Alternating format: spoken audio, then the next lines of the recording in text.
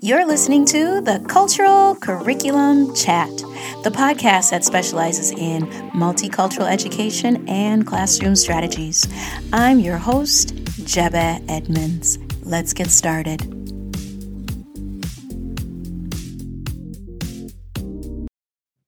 Testing, 1, 2, 3. All right, let's get going. Well, hello everyone, and welcome to my show. I am Jebeh Edmonds, and I am so glad you're here with me today.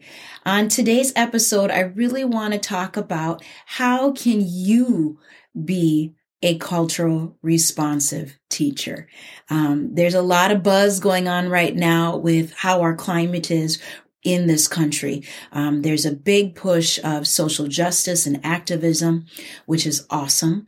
I also want you to think about, with this movement, how can you as a teacher be culturally appropriate, culturally present, and how you can be culturally responsive. How do you respond to situations when it comes to educating your students? Now, the things I want us to talk about today when it comes to terms of being a culturally responsive teacher is we're going to do our own little self-audit. You know, I'm married to a CPA, so he audited for a while. So for me, that self-audit is really important of checking in on yourself.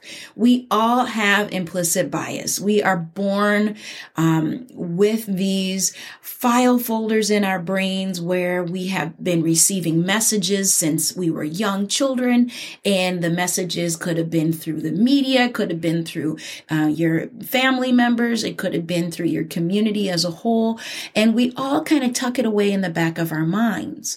But subconsciously, we are reflecting those biases out loud with the community around us.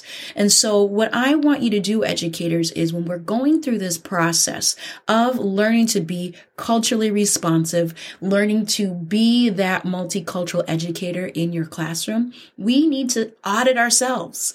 And we need to see, what am I doing that could be causing harm to my students? What am I doing that is subconsciously harming my students that I would not have the intention of, but maybe my words or actions is portrayed in a way that it is maybe my words or actions is received in a way by my students that could be harmful.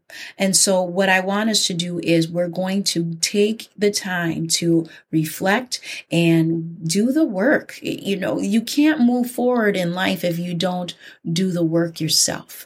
And I really want us to take this time to reflect and think about, how am I as an educator going to make this right for my students and also for myself?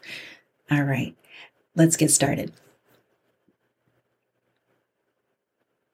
Now, I know we are at that point when it comes to lesson plans. Some of us are very creative and we look outside the box and we try to get some innovative new ways. And we're getting young people, you know, and people in the community in our classrooms to try and innovate and do some things that are engaging to all of our students.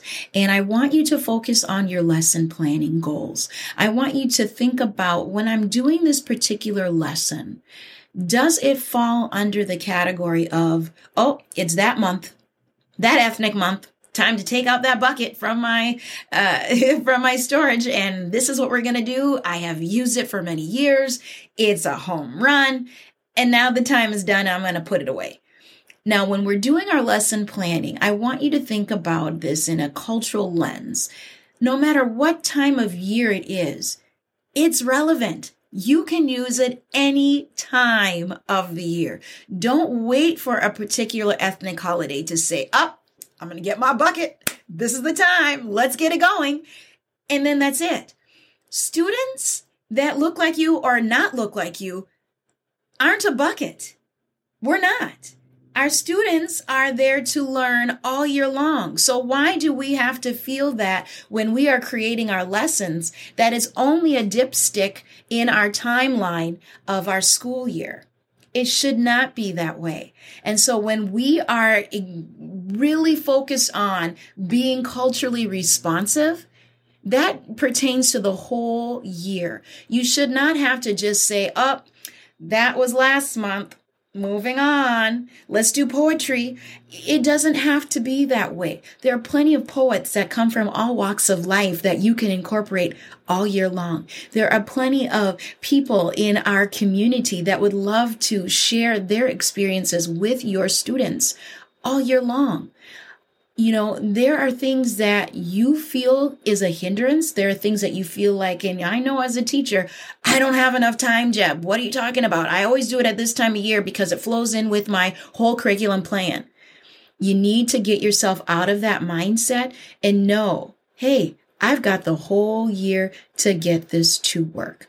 You don't have to feel like it should be designated to a certain point of the year because that's what your mindset is saying.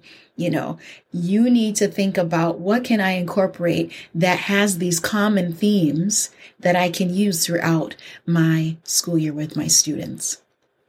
Another thing I really want you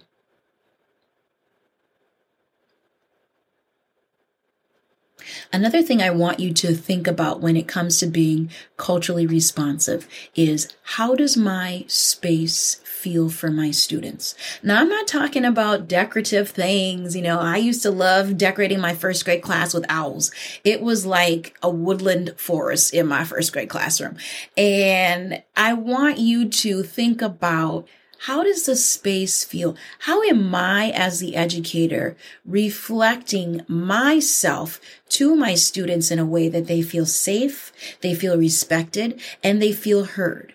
Now, that you can't buy at your hobby stores. That you cannot find at your teacher stores to say, yep, bingo, there's a poster for that. You, as the individual educator in your classroom, has to provide that culturally responsive space. And what that looks like is greeting each other from multiple languages. Maybe do the research and see what your demographics are made up in your classroom. Maybe there is a appropriate way to greet your students that you probably have not known about. So think about how you can create that environment that is safe for all of your students.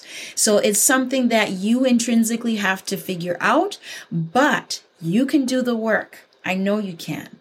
Another thing I really want you educators to focus on when you're having that space, when you are having your cultural lessons compiled and gathered up for your students, I also want you to think about analyzing text. When we are reading stories, when we are analyzing theorems and doing experiments hands-on, I want you to go a step further and analyze the text that the author is showing you. Is that perspective different from yours? It might be, but it might resonate with your students. So make sure when you are reading these diverse books that even if it does not pertain to you personally, it will represent something in your students. So when you are analyzing text, make sure you are using that analyzing way. When you are analyzing text, make sure that when you are talking and discussing that, your students are feeling a way of that representation is correct and it is valid. And what I mean by that is when I'm reading a read out loud to my students and it does not come from my group, my ethnic group per se, I will go on Google and research, how do I say this word in Mandarin correctly as I can? Because I know there could be some students in my class that are Mandarin speaking students, and I don't want to offend them by saying a word or a phrase incorrectly. So when I'm analyzing a text from an author that might not look like me, might not have the same background as me, but it's my responsibility as that educator to go above and beyond and make sure that I have done the work, that I ask those questions. I don't need to be embarrassed because I am a lifelong learner. And as educators, we are lifelong learners. So when it takes the time for me to ask, to research, it makes me more confident in what I'm going to present to my students. So here are the tools that you can do to be more culturally responsive as an educator. Your students need that respect. They need that validation. They need to be seen. And those simple tricks and steps are what it takes to have that harmony in your classroom. I am so happy that you're here. It's Jebba Edmonds again. Please follow me on social media and have a wonderful, wonderful day. What happened?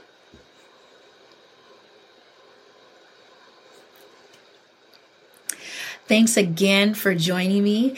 I am so glad you are here. And remember, we are not here to be right. We're here to get it right. And I'm so happy that you're here with me today.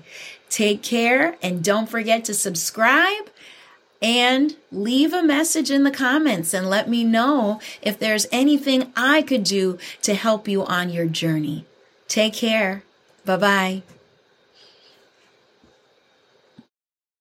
Thanks for listening to Cultural Curriculum Chat with Jebba Edmonds. Be sure to subscribe to this podcast. We will be here same time, same place next week. Take care. Bye-bye.